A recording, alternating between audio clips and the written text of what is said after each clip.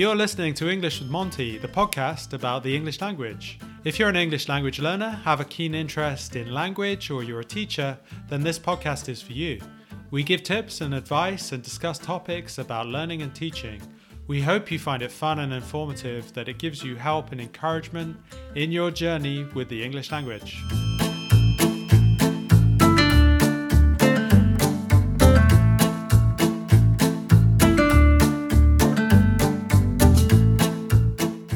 Hi there, welcome to the fifth episode of English with Monty. Today we're going to talk about IELTS, which is the Cambridge exam, which is usually an examination for people who want to enter university, or for example, for the medical professions, or also if you're going to Australia, for example, or Canada, I think as well, for immigration purposes. And today Louise is joining me, who's one of my teachers at Monty, and we're going to have a bit of a chat about IELTS and kind of give you some ideas and tips about it. So hi Louise, how are you doing? Hi, I'm good, thanks. How are you doing? Doing well, thanks. Yeah, I'm glad the weather's good because you're an island at the moment, is that right? Yeah, the weather's terrible over here. I've come over here on holiday and I've just left the nice weather and come into the rain, but it's nice anyway. It's nice to be here. Nice to be there. Okay, cool. Yeah. Could you maybe give us a bit of a background of your teaching, first of all? Because we worked together, I guess it was 2014, 2015 originally. Yeah, ages ago. It was a while ago, wasn't it? Yeah. In Harrow, when we had a school in Harrow. And I guess we've just recently got back in touch, haven't we? Yeah. Kind of through lockdown. And then you started teaching again with me. So, yeah, I mean, can you tell the listeners maybe a little bit about your background in terms of teaching and how you got involved in it? Yeah, sure. I mean, I've been teaching maybe 6-7 years now, I think. So, I always loved English at school and I was always good at it. And I was always passionate about reading and writing. And, it was just something I was kind of naturally good at anyway. I've always liked languages. And then I started traveling a lot, when I got to about 18. And then a couple of people mentioned to me, you could go abroad and teach English and earn money for it. And I just thought, well, that sounds perfect, sort of thing. So I did my CELTA about, it was 7 years ago or something like that. And then really ironically, I ended up working in England for about 2 years after that, which the whole point was I wanted to travel with it. It was good because I ended up getting a few teaching jobs where I got lots of experience. Then after that, I went and taught in a few different countries. I taught in Kazakhstan for a little while, taught in Spain, taught a bit in Italy, and then done some volunteer teaching in kind of Guatemala and a few other countries in Latin America. I've done a lot of teenagers, a lot of Italian teenage groups. I think most kind of English teachers that work. Yeah, I think any English teacher that's worked in the UK has taught, 5 million Italian teenage groups. That's very true. And they're great. I love them. And then I've taught kids from kind of 3 onwards. I taught 3-year-olds in Spain. That was mad. It was great. Wow. And then I've taught adults as well, and I've done kind of more serious exam classes. I've done kind of really informal conversation classes. I've done most things, I think, within English teaching. Okay, sure. And IELTS, I started teaching IELTS, I think maybe 5-6 years ago as well. I got a bit thrown in at the deep end there. Sure. When I started teaching IELTS, I'm not going to lie, I'd never heard of it. I didn't even know what it was. Right, and just done my teaching qualification, and my boss said to me, we've got a teacher absent this evening. I need you to cover a class. I said, yeah, of course. He said, it's an IELTS class. I said, yeah. I didn't even know what it was. Okay. And then someone said to me, that's like an exam class. And I started panicking. And then I started teaching it regularly, and I kind of had to learn as I was teaching, which I think was probably the best way of doing it. Sure. It was more accidental that you got involved. Yeah, in it, completely. But I guess you've enjoyed teaching it over that time, I guess. And then what kind of part of the IELTS exam would you say that you enjoy teaching the most? Let me think. I mean, probably the most enjoyable is the speaking, because it depends on the student, really. Because some students, they love writing and they love writing formal essays, but then they start panicking during the speaking exam. Some students, especially if they don't get the chance to speak English in their everyday life, that's the bit that's the most challenging for them. But I'd say overall, English students love to speak English. It's kind of the whole point. And then learning the language is that they want to be able to communicate and they want to speak like a native speaker. And that's the part of the exam where you can do that. You don't have to use formal language. You can use slang. You can use idioms and expressions, and people love learning those kind of things. Yeah, it's nice. I mean, students just like to chat a little bit about themselves sometimes as well. And it's easy to talk about things that are relevant to you, which you can do sometimes in the speaking exam. So that's probably the easiest and most enjoyable part, I think, most of the time. Yeah, no, I find that the most enjoyable. And I guess Also, as well, I mean, I don't know how you feel, but I think a lot of students kind of think that the speaking part of it is going to be very stressful and very difficult. But Yeah, for me, I always think, well, it's not too long. It's only about 15 minutes, isn't it? yeah, exactly. So for me, I'd kind of try and convince students that it's not a huge amount of time and just kind of focus on giving the examiner kind of your knowledge rather than focusing on the content too much. Exactly. So it's not normally too much of an issue, I guess, really, is it? Or it shouldn't be too stressful in a sense, should it? No, I mean that's easier said than done. I think. Well, that's true. That's true, isn't it? Yeah, of course. I've always said to students, don't be stressed, but it's like, Yeah. it's difficult sometimes. But it's true. It's the most informal part of the exam. I think students expect to walk into a room and have some terrifying man sitting there in a suit, asking them all these difficult questions. But it's not really like that. It's more of an informal chat almost. I think the biggest problem students have with the speaking exam is that they just kind of freeze. They don't know what to say. And I think they have big pauses, 5-10 second pauses, and lots of, and I think one of the biggest things is saying to them, look, say something, you know what I mean? Yeah, sure. Even if you're talking rubbish, say something better than saying nothing. Quite easy just to learn a few kind of gap filler phrases, like if the examiner doesn't expect you, sometimes they'll ask you a question and you'll think, I don't know, how am I supposed to know that? Say, how has art changed in the Czech Republic over the last 50 years? So you don't have to be an art expert. You can say something to them like, oh, this isn't really my subject, or you've really put me on the spot here. If you learn like a kind of some idioms and phrases like that to say to them, they'll actually be quite impressed with that, because that's a really natural kind of thing to say in that context. And you don't have to be an expert on the topic. You just need to give your opinion on it and say what you do know. And if you don't know, it's better to say, oh, I have no idea about this, than to say nothing. Yeah, very much so. It's using kind of fillers and like hesitation devices, isn't it? Yeah. So exactly. So it kind of gives you some thinking time as well, doesn't it, before you actually answer the question? That's a really good tip, isn't it? You are able to gather your thoughts and then able to answer it how you want to answer it. Exactly. So things like that, like you just said, gather your thoughts. You can, instead of just going, you can say, oh, just let me gather my thoughts, or I've never given this much thought, so let me think about that for a moment. That will get you great mark. You're not even answering the question. You're just saying something that sounds really natural and really fluent. And it's better than just going, because you're not going to get anywhere with that, really. Yeah, sure. So it's just saying something rather than saying nothing, I think, and not being afraid of making mistakes as well. Because I think that's the thing as well. Students, they always think, I can't make a single mistake in the exam. It's like, I guarantee you get into the exam, you're going to make a mistake. It's going to happen. Yeah. So just try to relax a little bit. If you do make a mistake and you notice that you've made a mistake, then just either correct it or use the same phrase again, but use it correctly. And the examiner will see that you've noticed it's a mistake. Very much so, because I think also students as well, they kind of get into a thing where they make a mistake maybe, and then they kind of think, oh, I've made a mistake, what do I do next? And then they kind of focus on it maybe too much. Yeah, exactly. And then that makes you hesitate and maybe makes you nervous. So yeah.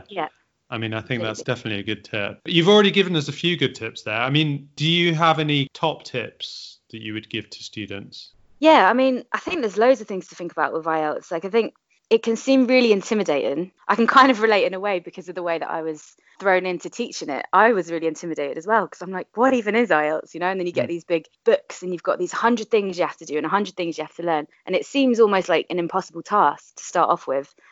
So I think it's just, before you start, get a really good idea of what the exam is. So there's basically 4 sections of the exam. So there's kind of 4 skills that you have to learn. And then just sit down and think about, what are you most confident about and what are you least confident about? What do you need to work on the most? And I think as well, buy a book, go online, look at all the IELTS resources and things like that. But also remember that even though, you probably need IELTS for your job or to move, etc., and it's an important qualification for you to have, the whole point is that you're supposed to be improving your English in general. Anything you can find to help you improve your English is going to improve your chances of getting a good mark in the exam.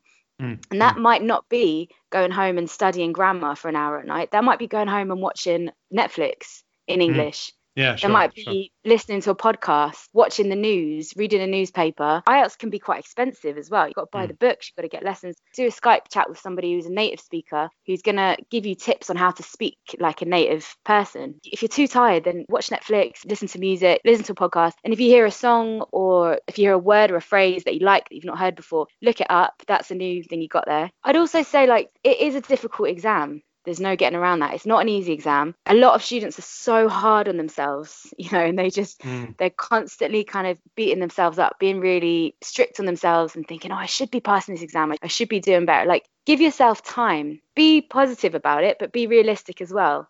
I know that some people, you might have a time restraint. You have to get the exam by this point. But if it's not like that, then give yourself too much time is better than not enough time, because you don't want to be going into the exam stressed and feeling like you're going to fail, because if you feel like you're going to fail, you're more likely to fail. Sure. I mean, I think it was a good tip that you were talking about just general things. So, I mean, I always find that it's good to just kind of enjoy the language, isn't it? Rather than feel as if you're studying necessarily. It's kind of using passive things, as you say, kind of listening to the radio or watching Netflix. So you don't even have to be concentrating 100%, do you? I think that's the important thing.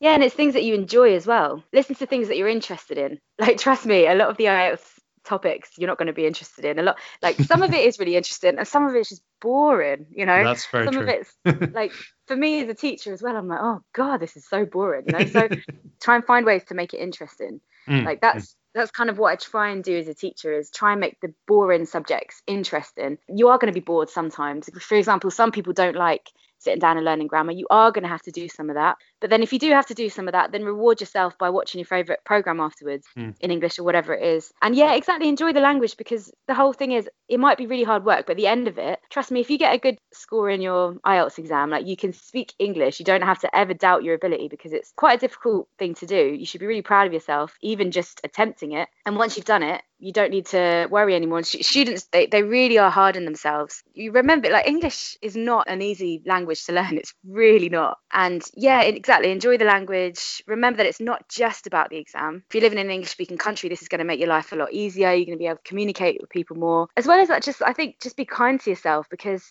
let's just say you do the exam and you fail the exam. It's not the end of the world. And then actually, you've done the exam, and the next time you do it, you 100% know what to expect. So you'll have an advantage over the other people sitting the exam. Give yourself a bit of time. Don't be too hard on yourself.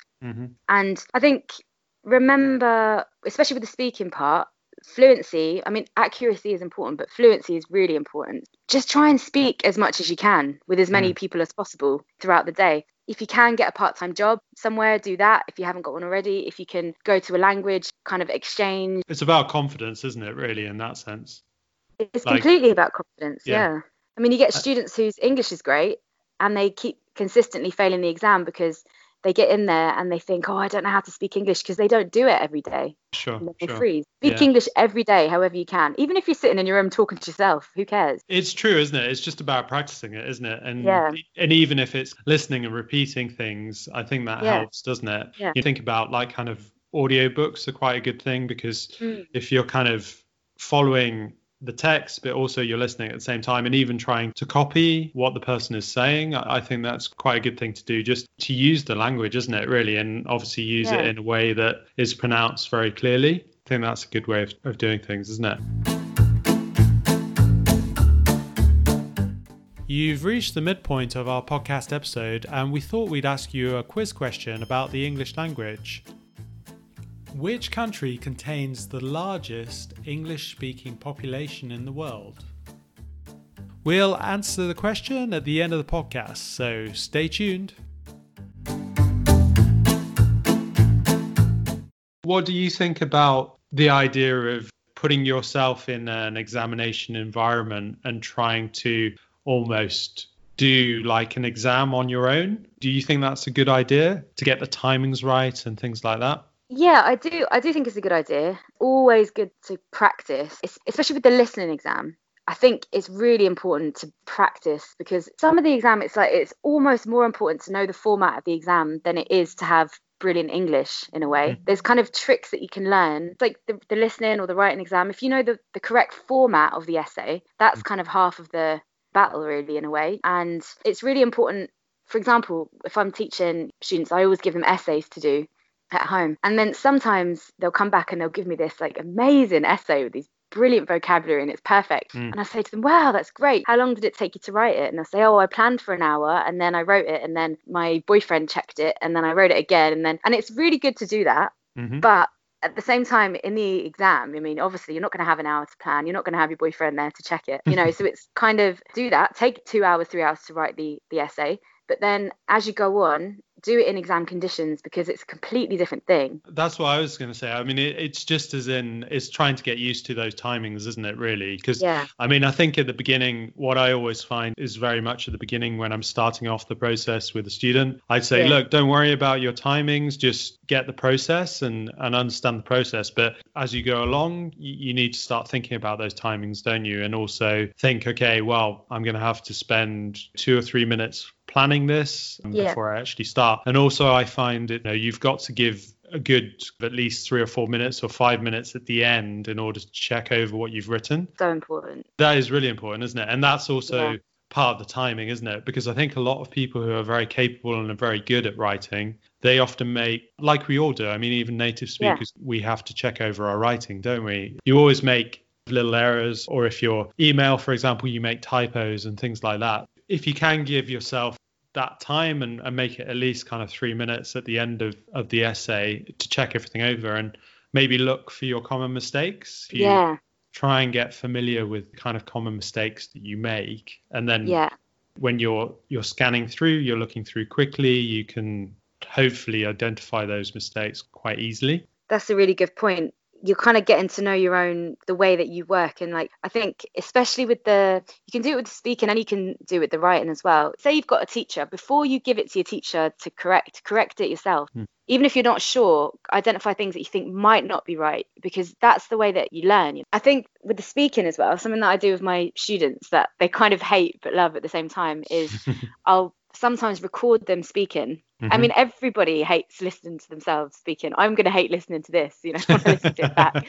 You get used to it, but you get used to it. Yes. You get used to it. And people are very, very self-critical, which is not good. But sometimes it can be good, because you're listening and you can hear the things that you're saying wrong. And you don't hear it when you're saying it. You only hear it when you listen back. Record yourself speaking about a topic for 2 minutes. Listen back and notice, what are you not pronouncing correctly? Have you got a lot of gaps? The other thing is vocabulary is really important. You can say the speaking part where you talk about something for 2 minutes. You can say everything correctly and perfectly. But if you're using adjectives like, oh, it's big, it's nice, it's beautiful, it's not going to get you great marks, because you need to use more descriptive adjectives and vocabulary. So start thinking about synonyms you can use. Think about register, and also think about looking at a thesaurus maybe online is quite useful, isn't it? Completely. So you can type in obviously nice or beautiful and things like that, and then it should give you some more, descriptive adjectives. I guess also another element, I mean, I don't know what you do on this side of things, but I always think that if you can introduce a grammar point that's,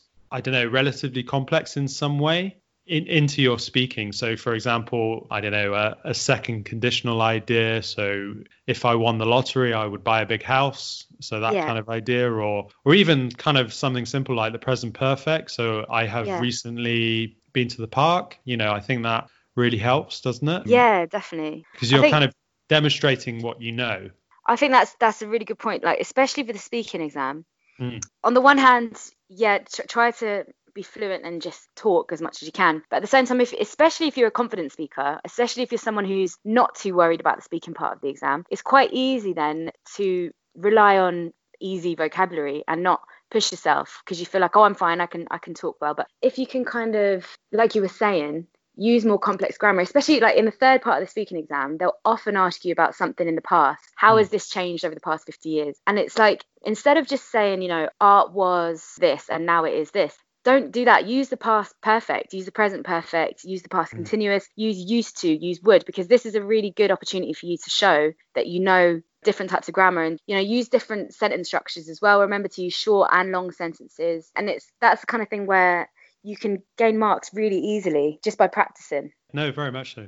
I mean, how long have you been teaching IELTS?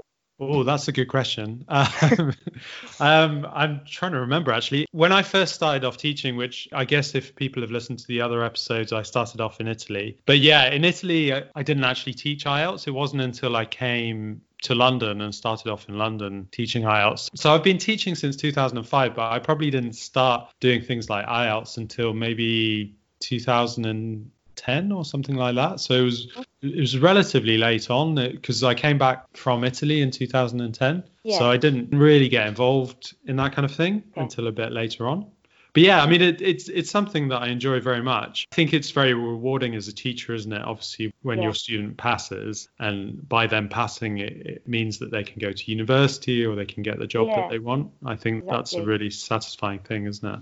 Yeah, it varies a lot between people. But what are the easiest things do you think people can do to get better marks in the exam? You know, like we were saying, like just check your work. Really simple things that can get more marks. What do you think? Yeah, sure. I mean, checking your work is obviously a really important point, isn't it? And timings, really. I mean, I think a lot of the time with an examination, it's not always about your level of English. It's often about how you manage your time, which would be true in any exam, but it's also just being very conscious of that idea and try and kind of compartmentalize. So put things into small sections within the exam and think, okay, in this part, I need to spend 10 minutes, no more than 10 minutes. In this part, 5 minutes or whatever it is. But also as well, kind of being in a situation, again, this is good exam practice, is if you see a question and you are not sure about it, then just move on to the next question. And come back to it later on. You can be in a situation where you look at a question and you're like, oh, that's really difficult. I really don't understand this. And then you start to panic and then you spend more and more time on it. And then you end up kind of wasting time on something that you don't need to. And then often if you kind of move on to the next question and then come back to it at the end, I think you normally have a bit of clarity on it maybe, or kind of processed it while you've done the other questions, and then often it becomes easier. Yeah, sure.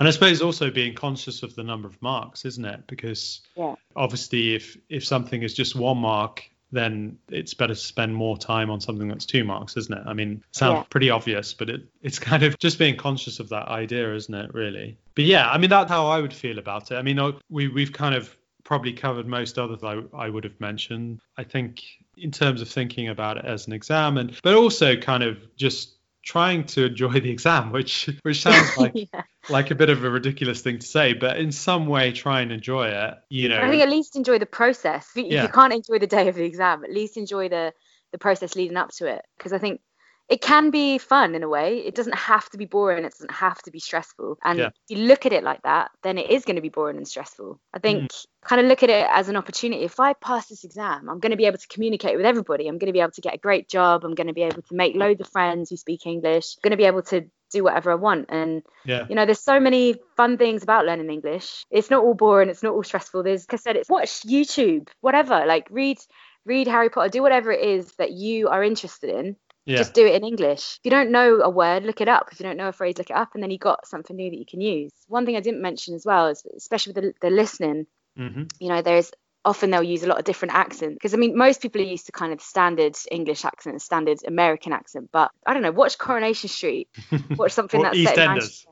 Watch EastEnders, watch Gavin and Stacey, get used to how people speak in Wales. The regional accents are really interesting as well as useful for the exam, and learn more about the culture that way. And well, but I think that's also a real key, isn't it? I mean, I don't know about yourself in terms of language learning, but I always found really learning a lot about the Italian culture when I was there really inspired me in terms of language as well, because kind of the more you get into the culture and the more you understand about the culture, it kind of makes you want to improve the language more, or it makes you more curious and want to speak to people more. Totally. I mean, I think anytime you think about a language, I think culture is important, isn't it? And try and understand the culture either where you are or where you're planning to go.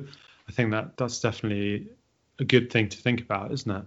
Absolutely, yeah. And just speak to as many people as possible about as many things as possible. And just don't be scared, because I think a lot of students, IELTS or other ways, they're scared to speak because they're scared to make mistakes. Yeah. But I mean, we all make mistakes. I make mistakes in English all the time. It doesn't matter, as long as you're speaking, people aren't going to laugh at you, People aren't going to laugh. People are going to appreciate that you're trying. Maybe people, if you ask them to help, they'll help. Yeah.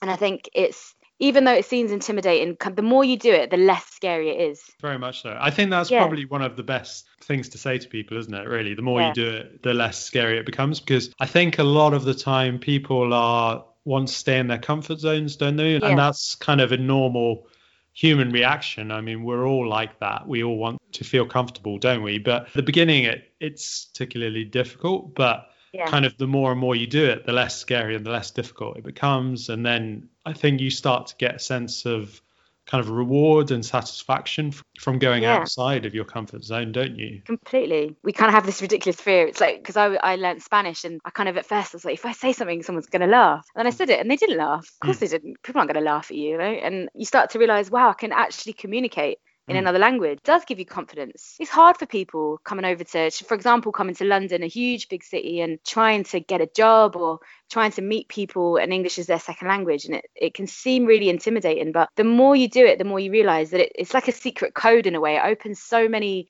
different doors and it just allows you to get into so many different situations. And it's wonderful being able to communicate in another language. And the IELTS is just a secondary thing in a way. It's kind of a gateway to a lot of other things. Just remembering that it's not the end of the world. It's not the be all and end all getting the IELTS qualification. Sometimes it is, you might need it for your course, etc. But if you look at it in a wider sense of just I want to be able to communicate better, you're not putting so much pressure on yourself and on the exam. You kind of have a more holistic approach to it, I think, then you're more likely to do better in the exam. I think that's good, isn't it? To have a wider vision of it, definitely. And I suppose if something is very essential to progressing your career or something, it's trying to give yourself enough time so that you're not stressed or, kind of rushing everything at the last minute, isn't it, really? Okay, let me ask you one final question. Are there any kind of teaching tips for teachers at all that you have?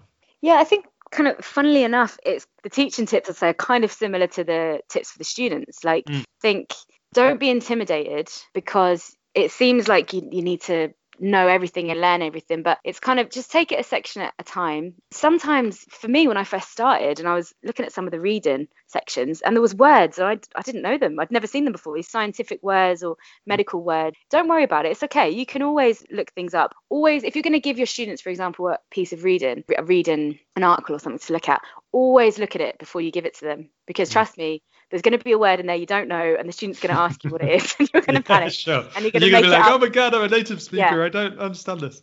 Yeah, and you're going to feel like an idiot even though you're not, because you might make up an answer that's not even true. My technique I was taught this early on, I suppose you've probably been told this as well. If you don't know it yourself, you push it back to the student. You say, what do you think?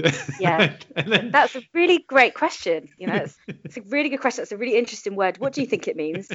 And then they'll tell you and you go, that's okay. Well, I'll tell you what, for homework, you look it up, write in a sentence and come back to me, and then you look it up, and then you know the next lesson and you pretend you knew the whole time. That's what I do anyway. Yeah. Well, I do that all the time. That's a good tip, isn't it? Yeah. Yeah, I do all the time. And I think for me, the biggest thing, because I went from teaching big groups of teenagers and playing loads of games and doing loads of fun interactive activities to this big intimidating IELTS textbook with all these people who needed to learn for their degrees and stuff. And all the students are sitting there looking very serious. And I thought, I need to be very serious. And then I realized, no, I don't actually. I can make this fun. I can play games with the students. They might not want to be running around the classroom or anything, but I can get cards or I can get little board games and I can make this interactive and I can do fun speaking activities and we can laugh in the class. We can make it funny. I can tell them, go off and watch this funny program. We can talk about it together. What slang did you learn? And it doesn't have to be boring. It can be just as fun and interesting as any of your other classes. Yeah, I think that's the key, isn't it, really, as a teacher, is to try and make it fun, isn't it? If something is fun, then it's engaging and people don't realize they're learning something because they are having fun. So I think that's a good tip. You want your students to look forward to going to your class. Very much so, yeah. We'll probably wrap things up now. So thanks very much for coming, though. I mean, I think that was really interesting. I hope that the listeners found that useful. I think there's a few good tips in there and a few good general ideas. And if you are interested in doing IELTS or you have any questions about IELTS, then drop us an email. It's info@montyenglish.co.uk. Also, as well, we do online conversation classes in small groups. We do that through Meetup. That's meetup.com and then /Monty-English-conversations. Also, that's another thing that you can get involved in if you would like to. Thanks very much for tuning in. And thanks a lot, Louise. I really appreciate coming on, and hopefully we can do something again in the future as well. Tune in next time to English with Monty. Bye-bye. Remember our quiz question from earlier on about which country contains the largest English-speaking population in the world? The answer is very interesting, in fact. It's India. Apparently over 350 million people speak English in urban areas, so pretty impressive. See you soon.